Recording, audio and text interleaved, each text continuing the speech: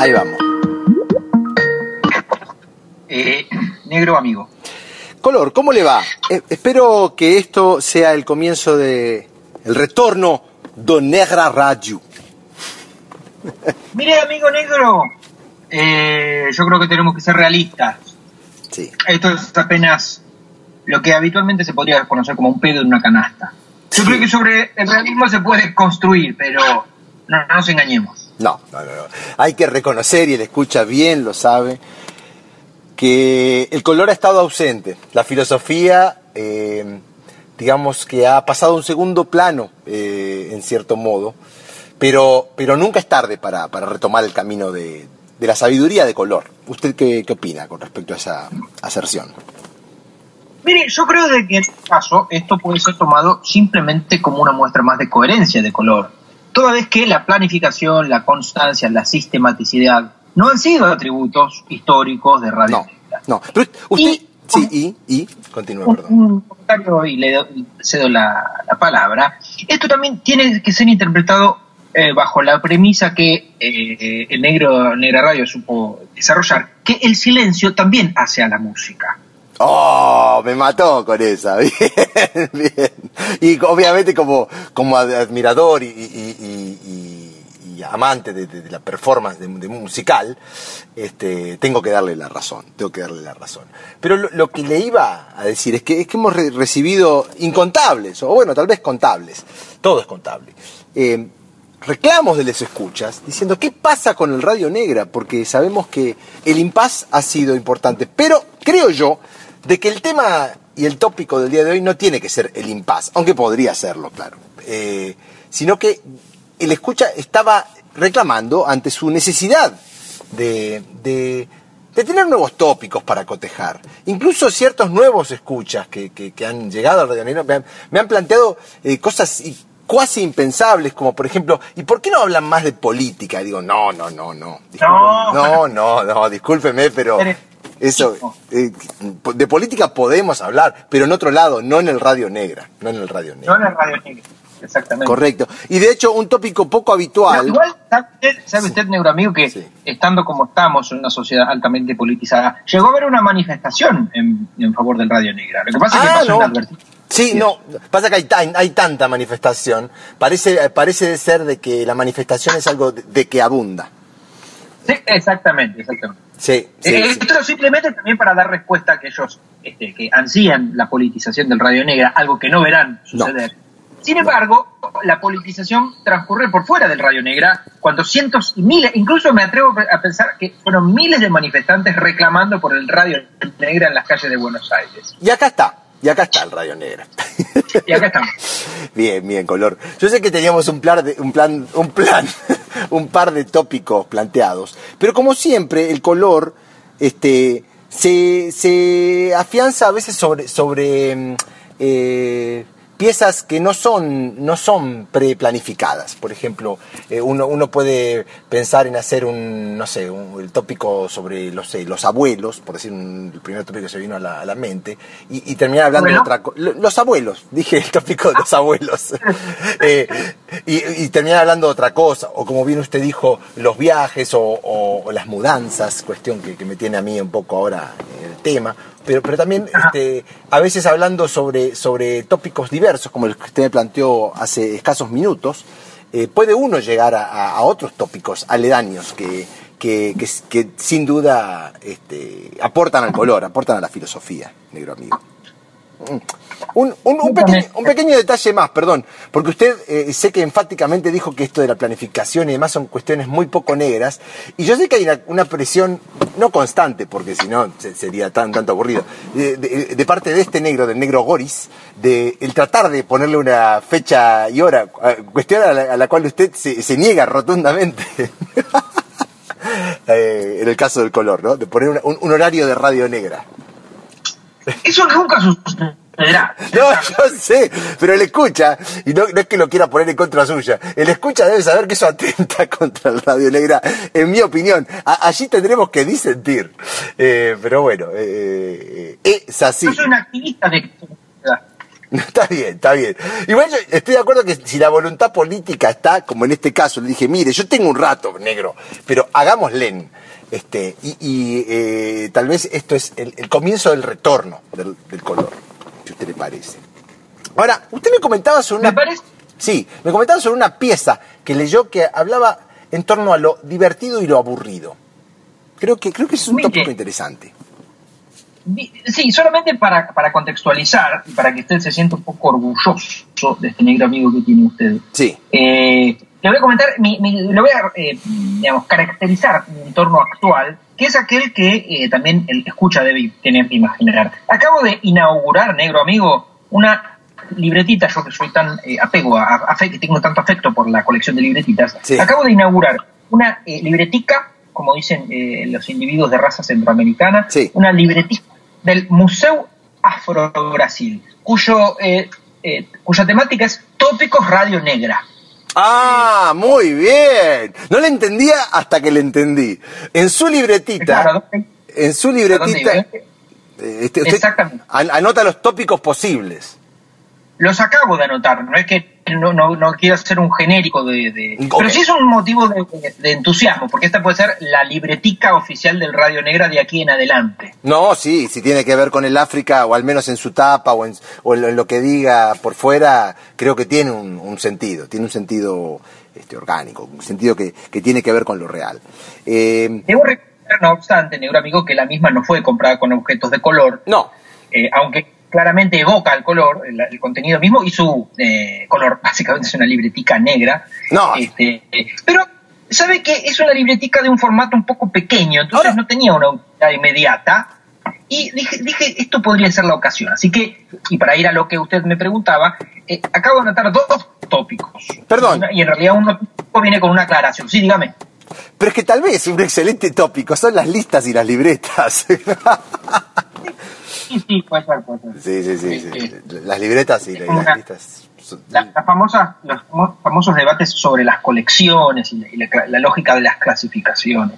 Sí, usted sabe. Pero déjeme ir al punto que me parecía que usted lo mencionaba, y para que no se crea el radio escucha que esto es una improvisación carente de coherencia. Jamás. Anoté 2 tópicos, y como le decía yo, son 2 tópicos y una aclaración.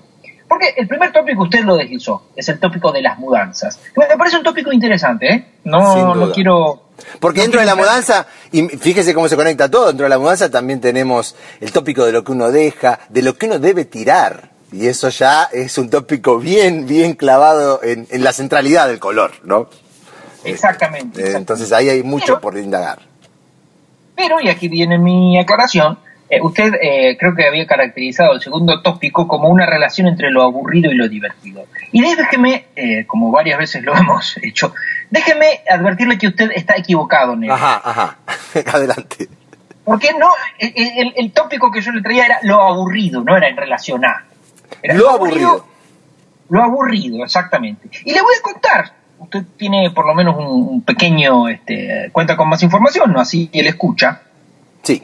Que hay conferencias mundiales sobre lo aburrido. No. Que se celebran con todo un tratamiento filosófico, que compite, y claramente debe haber sido inspirado en la cantidad de radios negra clandestinos que hay, que circulan sin pagar los derechos de autor, como ya lo hemos comprobado en infinidad de veces, sí. Creo que hasta hay una página web en la cual la gente denuncia los abusos al copyright de Radio Negra, y hay muchos, pero bueno, no nos desviemos.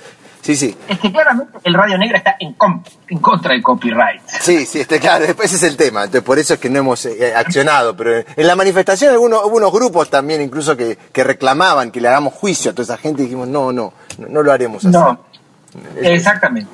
Sí. Porque el punto es que me parece interesante esta relación entre la mudanza y lo aburrido. ¿Alguien puede encontrar que una mudanza es divertida? No, claramente. No, claramente no. Es irritante, es molesto, innecesario incluso. Pero bueno, es algo que es propio de la condición humana. Es algo negativo, bueno, no sé si es negativo, pero es algo molesto por hacer. Pero ahora, ¿usted la clasificaría con una mudanza como algo aburrido? Porque uno tiene mucho de qué hacer durante una mudanza, un proceso de mudanza. Bueno, está bien, lo que pasa que justamente, más allá de este comentario un tanto introductorio, no hemos ahondado en la naturaleza de lo aburrido, y lo invito a hacerlo. Hágale. Claro, o sea, por ejemplo, ¿qué puede ser, a ver, qué definiría lo aburrido? Algo que por extensión temporal transcurre durante digamos, ¿puede ser lo aburrido algo efímero? Pareciera de que no, debe transcurrir un cierto tiempo para constituir. ¿Qué cantidad, a partir de qué cantidad de minutos algo puede ser aburrido? Claro, por ejemplo, uno puede dejar de hacer algo y a los 3 segundos decir estoy aburrido. Sería exagerado, por decirlo. Yo creo de que sí. Claro. Ahora, Claro, a los 3 días de estar sentado, tal vez uno puede decir, sí, estoy aburrido, 3 horas. Pero exacto, el tiempo tiene que ver con lo aburrido. Vamos avanzando allí. Lo primero que me gustaría decirles es que en esta etapa que tengo desde hace 7 años y medio de ser padre, y el escucha lo ha estado notando cada vez más, cuando usted me menciona la palabra aburrido, yo la relaciono mucho con la niñez. Ajá. Y de hecho es una frase que mis niños, no todo el tiempo, pero de vez en cuando mencionan, que dicen, estoy aburrido. Y ante lo cual su madre les responde algo que a mí me molesta, pero que puede tener algo de cierto. Así como cuando los padres solo le decían cosas que pueden tener algo de cierto, pero que a uno le molestan. Y creo que a ellos también le molesta la respuesta de su madre, que es, qué bueno que estés aburrido, porque cuando estás aburrido empezás a pensar cosas que si no, no hubieras pensado. Calculo que les irrita bastante esa respuesta, pero puede haber algo de cierto en ella.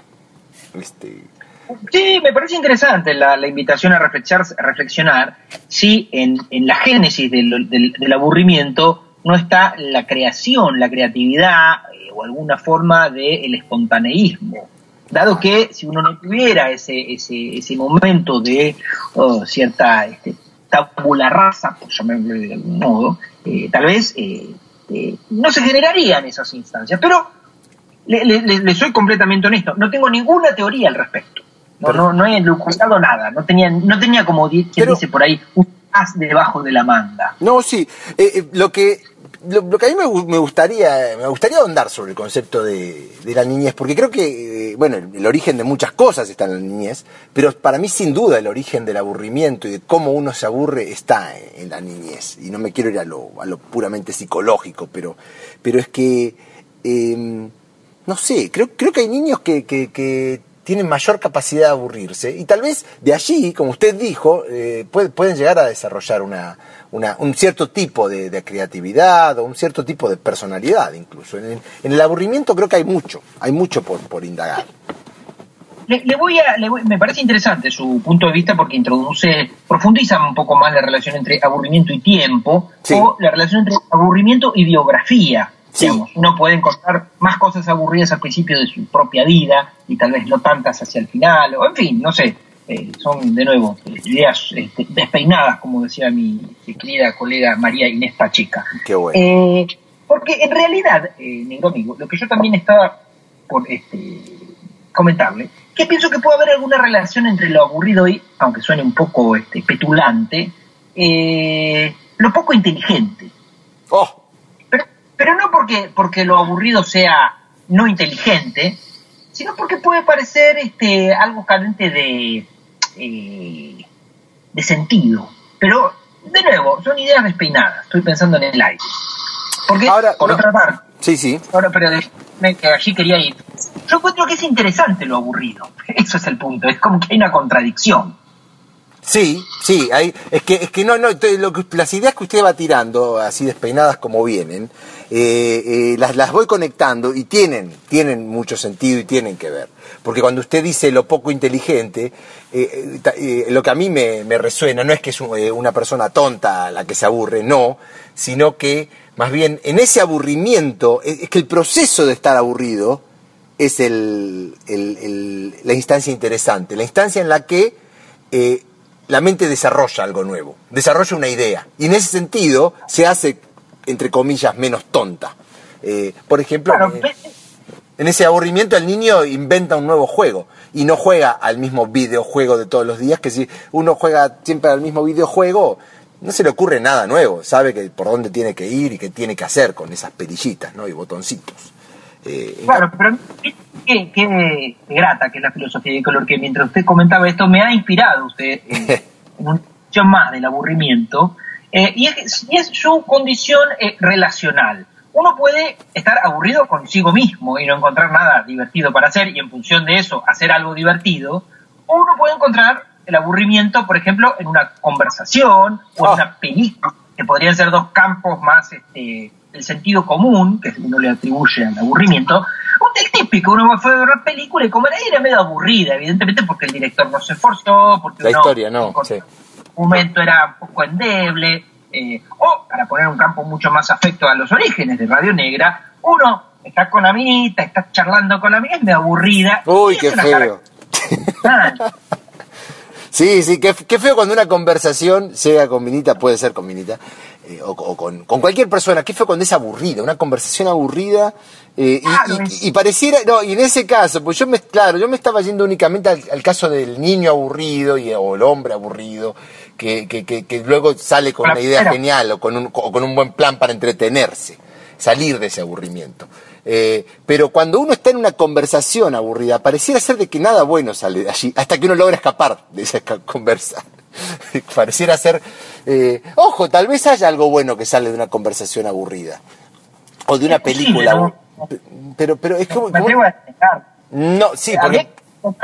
Habría que encontrar tal vez la utilidad social del aburrimiento. Digo, ¿para qué sirve? Claramente debe tener alguna función, porque si no lo habrían prohibido. Tal vez existan sociedades en donde aburrirse no esté permitido, incluso puede estar sancionado por una ley, o que uno tenga que pagar una determinada multa, por ejemplo, si hace algo aburrido.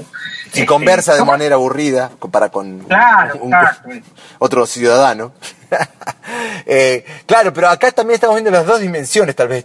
Está la dimensión social del aburrimiento, por ejemplo. La película incluso la consideraría dentro de lo social, y la conversación, y después está el aburrimiento individual, ¿no? El aburrimiento del individuo solo que se aburre y que decide hacer algo al respecto, o no. De hecho... Por ejemplo, sí. Yo en mi caso, disculpe que tal vez un poco errática, pero así son eventualmente muchos radios negras. Yo, por ejemplo, prohibiría las películas aburridas. Yo sé que suena un poco fascista, pero las prohibiría. No debería haber películas aburridas. O sea, no cumplen ninguna función, eso está clarísimo. Claro. Ni siquiera en los vuelos más largos, transoceánicos, transpolares, una película aburrida irrita al Ahora, usted no está hablando de una película mala, porque películas malas y buenas, bueno, hay estilos de película que tal vez hay una película más propensa a la minita, película más propensa al adolescente, estilos de película, como usted ya sabrá. Pero usted está hablando de la película aburrida, sea para quien sea, que todo el mundo la encuentra aburrida. Claro, incluso podría ser un género películas aburridas. Pero eso es películas que están mal, una película aburrida. Claro. Bueno, ¿el aburrimiento es mal? No, para mí no en la dimensión individual, pero en la dimensión social sí. Claro, por ejemplo, una reunión aburrida uno se debería ir. Claro, imagínense que va a una reunión, pudiera decir compañeros del secundario, por poner lo primero que se me viene al caso, no estoy hablando de nuestro grupo secundario. Sí. Pero podría ser, sí, con antiguos compañeros. Aunque me ha pasado. Sí, con antiguos compañeros, y el cual puede ser muy aburrido si uno no tiene nada de qué hablar con ellos. Claro. Ni hablar de reuniones tipo bizneras, reuniones de negocios, donde puede haber, no necesariamente son aburridas las reuniones de negocios, puede haber una reunión interesante o agradable, pero puede darse el caso, pero son situaciones difíciles de escapar, y por eso siento que son dos esferas distintas, la del aburrimiento personal, que tiene el potencial de transformarse en algo positivo, y la del aburrimiento social, que solo deviene en escape, en tratar de huir de aquella situación. Ciertamente. Mire, usted ha dado solamente enriquece la conversación, usted, negro amigo, lo cual me alegra gratamente, como suele ser su excepto Radio Negra, porque usted ha puesto las semillas de una taxonomía incluso más sofisticada, porque en términos sociales puede haber un aburrimiento de naturaleza laboral que francamente es un poquito más difícil, uno tiene que aceptarlo. Aburrimiento laboral, muy buen tópico ahí, bien. Incluso algunos trabajos son esencialmente aburridos. Sí. Y bueno, si uno por eso le pagan y tiene que con eso mantener una familia, y bueno, estaría un poquito difícil prohibirlo, por ejemplo. Claro. No obstante, que usted ha mencionado lo que podría ser la etapa social del aburrimiento, la reunión posterior a ese trabajo, que son las más irritantes, porque uno, cumplido, digamos, la responsabilidad que pueda estar asociada a una reunión aburrida de trabajo, por poner un ejemplo, debería tener por lo menos el derecho de retirarse, pero no, a veces uno tiene que participar de eso, con lo cual no es lo mismo el aburrimiento en el contexto de la responsabilidad que el aburrimiento en el contexto de el disfrute o el goce. Lo entiendo perfectamente, sí.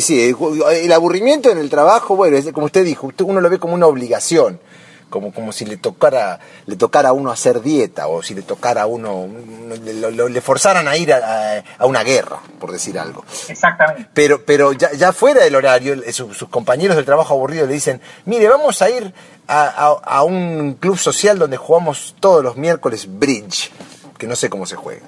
Y usted dice, no, pasa que mi tía, no hay tu tía, te dicen. Tiene uno que ir a esa reunión social del club social donde juegan bridge, y lo encuentra uno un tanto aburrido, y siente que era una situación en la cual uno no quería participar, pero que terminó participando, lo cual puede ser un excelente tópico paralelo para el Radio Negra. Las situaciones en las que uno no quería participar, pero termina participando. Sí, es un tópico para anotar. De hecho, un cuadernito. Sí. ¿Cómo se...? Es útil ese cuaderno, hay que tenerlo a la mano. Pero como es que situaciones en las que una no quiere participar, pero termina participando. Sí, voy a poner. Y sí, porque qué raro que no existe una palabra. Instamos a la escucha que si sabe de una palabra que describa dicha situación. Situaciones inoportunas. No sé, pero inoportuno es otra cosa, no sé. Pero definitivamente debería estar prohibido, o al menos no sé si prohibido en términos legales, pero que no estuviera mal visto que si a uno le invitan a una situación en la cual no quiere participar, que diga, no voy, me voy a la mierda, como decía Chisito. Claro, yo recuerdo bien, porque usted trajo un ejemplo, Chisito era un gran cultor de esa práctica. De irse a la mierda. Claro, si estaba en la reunión de secundario que se aburría, hubiera dicho, chao, voy a la mierda, y se iba. Pero no se trataba, lo cual me parece muy bien, es muy noble. Sí, porque decir, esto es una mierda, me voy. Claro. Y un poco ahí tenemos, ahí vemos una conexión que es entre el aburrimiento social, se conecta con con esos prejuicios sociales, ¿no? De, no, me debo quedar, debo ir al casamiento de mi primo, cosas así, ¿no? Perdona a mis primos que ¿fue algún casamiento de ellos? Creo que no. Pero por eso. Entonces uno a veces cae... Bueno, ahí me parece que también hay un elemento interesante, y es que lo aburrido, casi que por definición, sería aquello a lo cual uno está compelido a hacer, porque si uno se retira, eso que era aburrido termina, o si uno no le da continuidad al aburrimiento, de nuevo volvemos, creo que el aburrimiento es esencialmente temporal.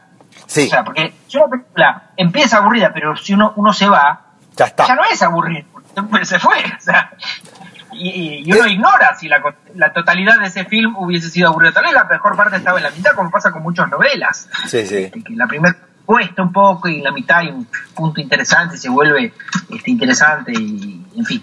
Pero yo creo que lo aburrido, si uno tuviera que definirlo, además de ser una relación social, porque colocaría bajo otro prisma el endoaburrimiento, por llamarlo de algún modo.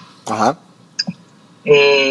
Creo que es una relación social en el tiempo, que se desarrolla en el tiempo, o una interacción, ni siquiera me atrevo a decir porque podría ser una película nuevo, no sé, pero me atrevo a esgrimir en público mis modestos razonamientos para que lo podamos pulir un poco más. Por supuesto. Ahora, lo que sí vamos viendo es que todo aburrimiento, y esto creo que es un término cuasi matemático, no tengo mucho que ver con la matemática hoy, pero tiende a cesar, todo aburrimiento tiende a cesar. El individuo de algún modo o se va de la película o dice, muchachos, pasa que mi tía resulta que haciendo una transfusión y entonces tendría que ir a ver cómo está el tema de la transfusión de mi tía. Y yo creo que en esa situación... Sí. Fíjese usted que muchas veces la gente, es una conjetura porque no he hecho una encuesta al respecto ni tengo una investigación que lo respalde. Yo creo que mucha gente asocia lo aburrido a lo rutinario, a eso que vuelve a suceder. Claro, sí, hay una asociación. Por eso se dice del trabajo aburrido, que uno va todos los días a la misma hora y entonces puede ser un trabajo aburrido. Se asocia a lo rutinario, mas no necesariamente a de ser rutinario, como dijimos en una reunión social en la cual nunca uno participa, tiene tan poco de rutinario que tienen las dos posibilidades, de transformarse en algo súper divertido por lo inesperado, o de transformarse en algo aburrido porque simplemente uno no tiene nada que ver con la gente con la que le tocó platicar, en ese caso, ¿no?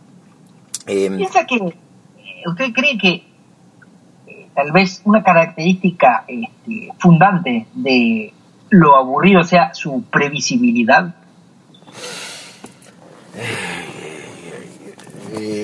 Yo diría de que no. Ajá. Pero, porque a lo que voy, puede haber... Si algo absolutamente previsible sí se transforma en aburrido, ahí le da pero no algo que sea un poco previsible, tiene que ser sí o sí aburrido. Esas son las dos cosas que se me vienen a la mente. Es decir, sí, si uno va a un trabajo en el que todos los días a la misma hora sucede exactamente lo mismo, es muy probable que uno se aburra de ello. Pero no basta con decir que uno va a ese mismo a trabajar de 9 a 5 y que sea aburrido, porque puede ser lo que hace en esas horas, puede ser algo interesante o que a uno le da, que uno siente que proporciona valor o que a uno le da cierta satisfacción. No con que haya un poquito de previsibilidad basta como para decir que es algo aburrido. De hecho, en una reunión social con gente que uno no frecuenta nunca, no sabe qué va a suceder, entonces no es tan previsible saber cómo se va a dar dicha reunión social. Y en cierto modo, por ejemplo, uno en una reunión con amigos queridos, uno sabe un poco cómo son, pero uno disfruta de su compañía. Ahora, de vuelta, yo creo que el aburrimiento más puro es el aburrimiento solitario, en cierto modo. Es una afirmación, lo sé. No, me parece... Yo creo... Ese es el origen del aburrimiento. Yo estoy en desacuerdo. Mire que interesante. Bien. Y de vuelta, porque es que vengo con esta idea por de fondo, que es de que el aburrimiento es como una cosa del niño, que se desarrolla de niño. Y en este sentido, siento que el aburrimiento solitario tiende a desaparecer. Quiero creer que cuando uno es anciano no se puede aburrir solo. Claro, yo creo que incluso... Me parece muy interesante su perspectiva de psicología evolutiva, porque sí, me parece simplemente brillante, para ponerlo de alguna manera. Pero creo que el aburrimiento es esencialmente social. Es más, puesto en de una manera más categórica, es imposible aburrirse con uno mismo, salvo que no se conozca. Muy bien, sí. Haciendo un niño aprendiendo a conocerse, porque justamente lo que me parece sabia el comentario que hacía la madre de sus hijos, porque de alguna manera el niño está conociendo y conociéndose, y dice aburrido porque en realidad es que los grandes no lo están divirtiendo. Claro. No es una responsabilidad individual, porque, y en todo caso hablo en primera persona, yo creo que no me aburro solo, ni que usted. No, es que yo me animaría a decir que entonces ya el hombre de edad media tal vez ya no se aburre solo. Pero hay algo muy interesante en todo lo que usted está diciendo, porque, y fíjese, le voy a hacer también otro comentario de tipo ácido social, que es que cuando usted dijo lo de los niños, que el niño piensa que el adulto lo tiene que divertir, hay mucho de eso hoy por hoy en esta sociedad del iPad, ¿no? En esta sociedad de la pantalla, en el cual el niño el adulto tiene que divertirlo y cuando no sabe cómo divertirlo lo pone a que un aparato lo divierta. Y en eso está el valor del aburrimiento, en el aprender a estar bien con uno mismo. Que es un proceso que lleva años. Bueno, pero estar bien, uno también puede, me parece interesante, porque uno puede estar bien o no puede estar mal, y en todo caso, digo, el estar mal no es necesariamente aburrido. No creo que, por ejemplo, la nostalgia se asocia al aburrimiento. Puede estar uno aburrido, que sería otra cosa. De acuerdo, totalmente de acuerdo. Ahora, lo que sí le voy a conceder entonces, más allá de este origen o estos inicios en el aprender a estar con uno mismo que se da en la niñez y en ese inicial aburrimiento en soledad, lo que sí le voy a conceder es que luego ya uno en la adultez, por más que uno logre de algún modo sobrellevar la soledad sin aburrirse y entreteniéndose o poniéndose triste o poniéndose a hacer proyectos, lo que uno no puede eliminar del todo es ese aburrimiento social del cual veníamos platicando. Por ejemplo, esa reunión que uno no le interesaba ir, o esa película que no debió haber no debió haber aceptado ir tampoco, no sé. ¿Qué otras cosas pueden ser aburridas para usted, negro? ¿Cómo qué? No, pensaba una dimensión de más gran escala. Hay sociedades aburridas, o eso es un poco lo que circula en el sentido común a veces. Uh-huh. Y por ejemplo, fíjese usted que estuve recientemente en Sverige, que es el país que los que hablamos lenguas como el castellano conocemos como Suecia. Sí. Y hay quienes tipificarían a los suecos como una sociedad aburrida, y eso explicaría incluso no solo su tendencia a la ingesta de alcohol, sino incluso puntos extremos al suicidio, que sobre el suicidio bastante, ¿no? Y me parece interesante porque creo que eso explica un poco algo de mi intuitiva hipótesis respecto de la condición esencialmente social del aburrimiento. Es que esas sociedades básicamente lo que se afirma y lo que pude no comprobar, pero eventualmente intuir un poco, es que efectivamente tienen menos problemas. O sea, hay cosas que están más resueltas, incluso muchas resueltas que países como, no sé, Francia o Alemania, que creería uno que tienen ciertas tranquilidades existenciales, llamémosle. Sí. Pero entonces, pero ¿a usted le pareció o no le pareció más aburrido? Dígalo un poquito más. Tengo la impresión de haber estado en la semana divertida. Porque había... Sí. Claro, yo hacía mucho que no viajaba hacia ese tipo de terrenos europeos, y hace como un año y pico me tocó ir a Suiza y me pareció un poco aburrido también.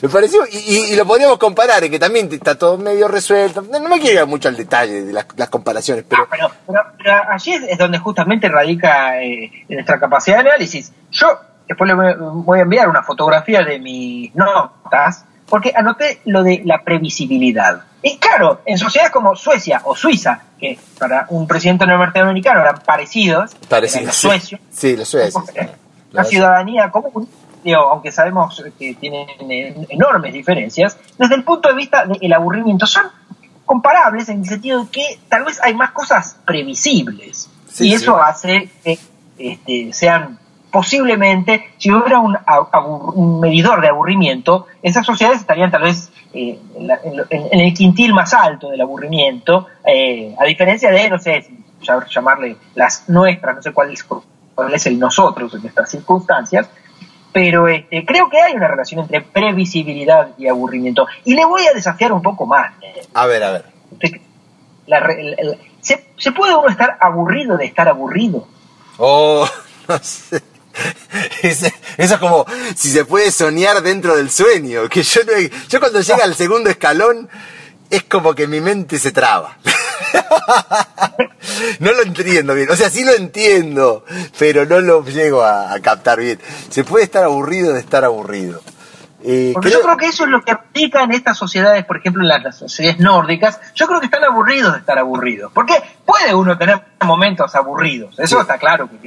Que estar aburrido es parte del devenir existencial, ¿no? Uno puede tener un día aburrido. Ahora, estar aburrido, eso ya es otro nivel. Claro. ¿Me hace acordar que hace poco tuvimos un fin de semana acá con mis hijos, el cual fue un fin de semana en el cual se plantó una tormenta sobre la ciudad en la que vivimos, la ciudad de Miami, y llovía básicamente 72 horas seguidas, básicamente, con una intensidad grande y con unos vientos semi-huracanados. Cuestiones con los pibes no podíamos salir y ahí sí abusamos para matar el aburrimiento de las pantallas, ¿no? De ver películas, de quedarse dentro, incluso hasta llegamos a jugar juegos de mesa, pero el aburrimiento ahí cobra una dimensión de lo previsible. Lo previsible era nos tendremos que quedar aquí dentro y no podremos hacer más que encontrarnos entre estas cuatro paredes. Y lo previsible sin duda tiene que ver con la dimensión de lo aburrido. Ahora bien, si se puede estar uno aburrido de estar aburrido, puede de que sí, puede de que estas sociedades lleguen al extremo de aburrirse. Y de hecho, pienso de que vamos a hablar para conectarlo con un tópico de Radio Negra, el tren. Cuando el tren siempre llega precisamente, y ojo, no me quiero ir es un poco trillado lo que voy a decir, pero lo voy a decir igual, llega precisamente a las 6:57, es un poco aburrido, es práctico, no lo dudo, pero también es un poco aburrido. Ahora, en sociedades como puede ser la de la Argentina o muchas otras de Latinoamérica, donde el tren casi siempre llega a 6:57, pero a veces hay un paro de tren y el tren no va a pasar, creo que hay mucha más puteada y menos aburrimiento. Claro. Lo previsible, a largo plazo, tiende al aburrimiento. Porque por otra parte, uno si tuviera que, no sé si la lógica de los opuestos siempre explica mucho, pero si uno tuviera que definir qué es lo divertido, ¿podría decir que lo previsible es esencialmente divertido? No. Por ejemplo, yo le digo, mire, hoy a la noche pinta noche loca, vamos, no sé para dónde vamos, pero sé que va a haber joda. Pinta divertido, algo así. Claro. En cambio yo le digo, no, ahora, mire, yo 9:17 comenzará la cena, 9:29 llegará el segundo plato y a las 10:05 nos retiraremos cada uno a sus aposentos. Suena un poco aburrido, algo así. Sí, suena un poco aburrido. De hecho, creería que ese es un poco el estereotipo de la vida en la ciudad de Stockholm. O sea, claro. Por ejemplo, mire si será sorprendente, después le puedo enviar una fotografía. Llego al aeropuerto y venía, por supuesto, del latino y complicaciones y mucha gente. Y había una cola de una unidad personal, o sea, de una persona. O sea, una persona. No había ni una cola en ese sentido. Para pasar la inmigración, o sea, una persona. Lugar, sí, no. Claro, la cola en este caso del despacho del equipaje, pero ya sí. Podría haber sido la de migraciones, que había pocas personas en todo caso. Pero, digo, eso es un poco como... Bueno, no sé si eso grafica lo aburrido, en todo caso eso puede pensarse desde el punto de vista de la eficiencia. Correcto. Pero, pero fíjese cómo la puteada se está opuesta al aburrimiento. O sea, imagínese la cola larga y decir, la puta madre, la cola que hay, no voy a perder el vuelo o algo así. Lo opuesto va para el lado de lo previsible, de lo eficiente y de lo aburrido, en cierto modo, ¿no? Porque claro, digamos que el mínimo de estrés es no tener nada que hacer. Y sería algo súper previsible que puede llegar a uno a aburrirlo. Por ejemplo, uno se puede, de tanto tiempo que tuve pasado en el aeropuerto esperando, se pudo haber aburrido, tal vez, pero no llegó tal vez a ese extremo. Aburrir de cosas, que es un pensamiento típicamente de sociedades subdesarrolladas como la en la que yo resido, que cada vez más subdesarrollada. Sí.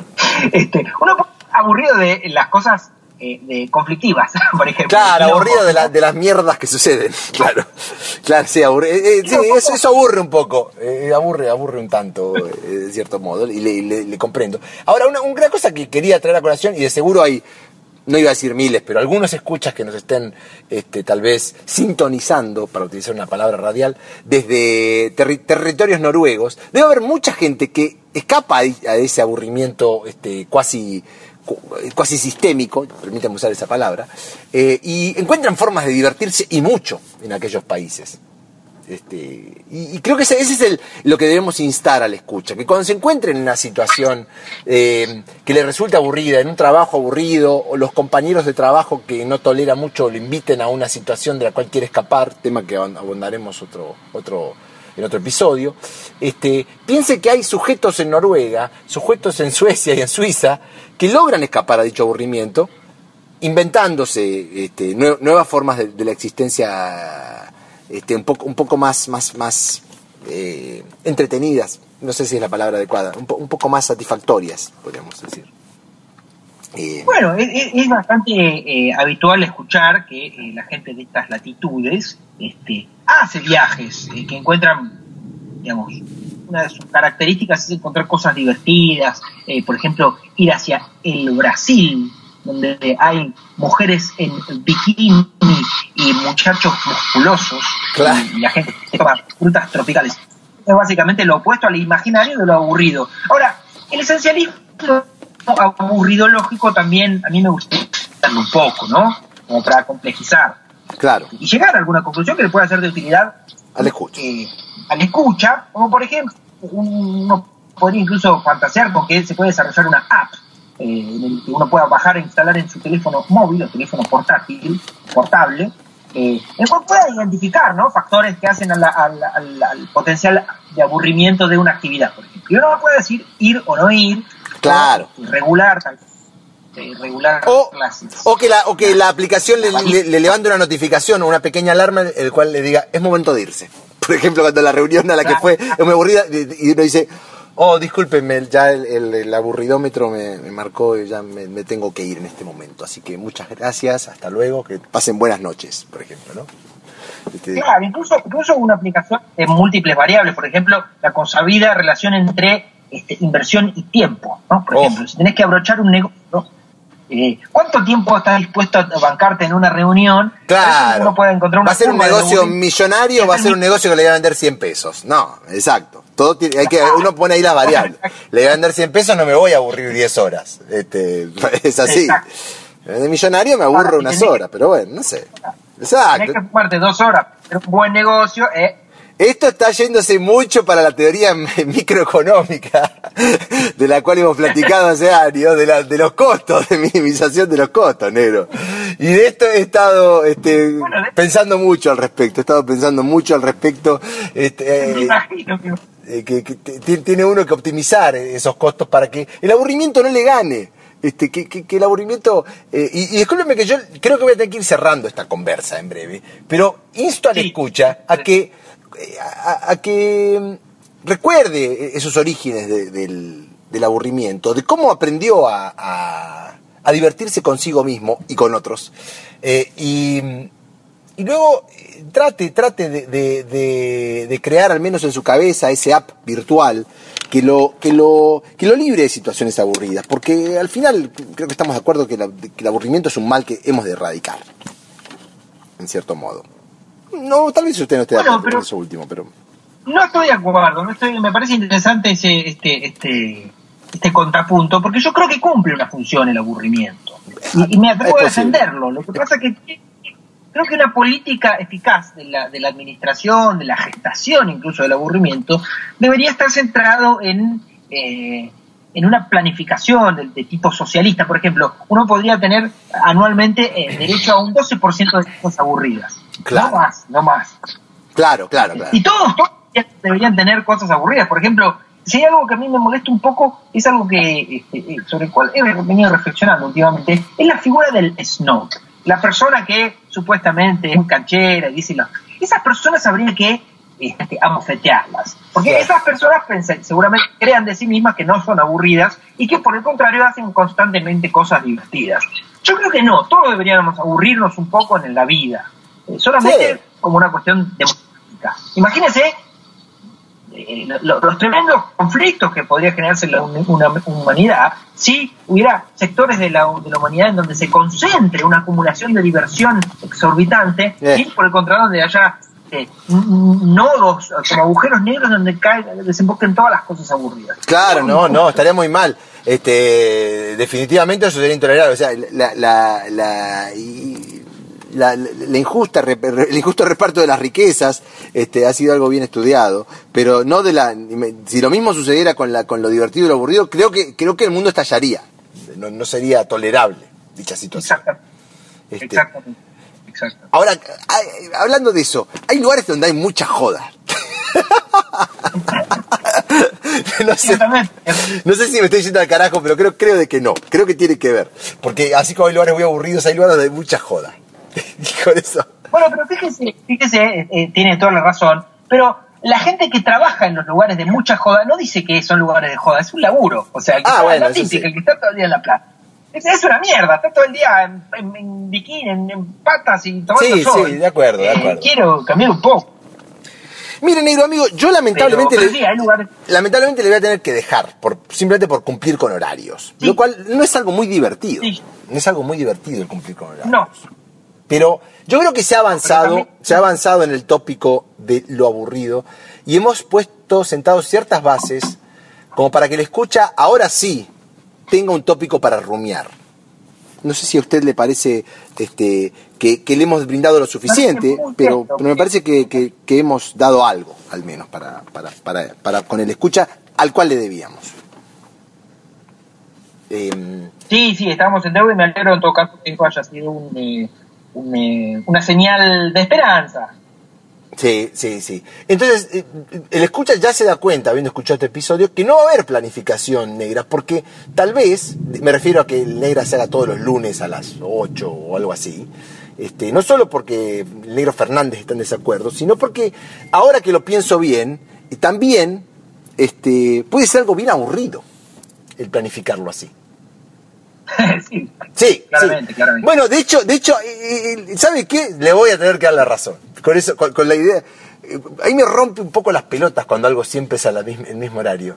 Y esto es algo que debo reconocerlo. Así que creo que puede usted tener mucha razón en el no aburrir al color poniéndole fecha y horario. Más, ojalá y sigamos teniendo color prontamente, negro amigo. Sí, tenemos que hacer lo necesario y lo posible para retomar el color. Bien, Fernández, yo creo que... Con alguna sistematicidad. Bien. Yo creo que si usted me permite, yo creo de que tenemos... mira, acá el psicólogo me dice que llegan como en 10 minutos, o sea que no tengo que cortar ya, pero bueno, en 3 minutos me tendría que ir como para llegar ahí. Si me permite, creo que hemos avanzado y creo que sería un momento oportuno como para empezar a despedirnos, negro amigo. Me parece bien, negro amigo, me parece bien sobre todo unas palabras modestas para con nuestros escuchas. No le voy a pedir perdón porque las disculpas son propias de otra cosa. Sí. Pero sí que entienda las vicisitudes de la vida. La vida no es fácil. No. Si ustedes creen que la vida es previsible, se equivocaron, señores. No. La especie es un quilombo. Sí. Y nosotros como fieles representantes no solamente nos podemos limitar a cumplir nuestro rol en este libreto de quilombo. En este sentido el aburrimiento es casi una excepción en la mayoría de las vidas de los escuchas. Probablemente no tengan mucho tiempo para aburrirse y el quilombo en el cual uno habita lo sabrán comprender. Así que, habiendo dicho eso, me parece que las condiciones están dadas, negro amigo. Sí, están dadas, negro amigo. Me alegro de sus palabras, me alegro del reencuentro, del color, llamémosle. Bien. ¿Motivo por el cual? Sí, dígame. ¿Motivo por el cual? No, dígalo. Motivo por el cual creo yo de que será hasta va a ver.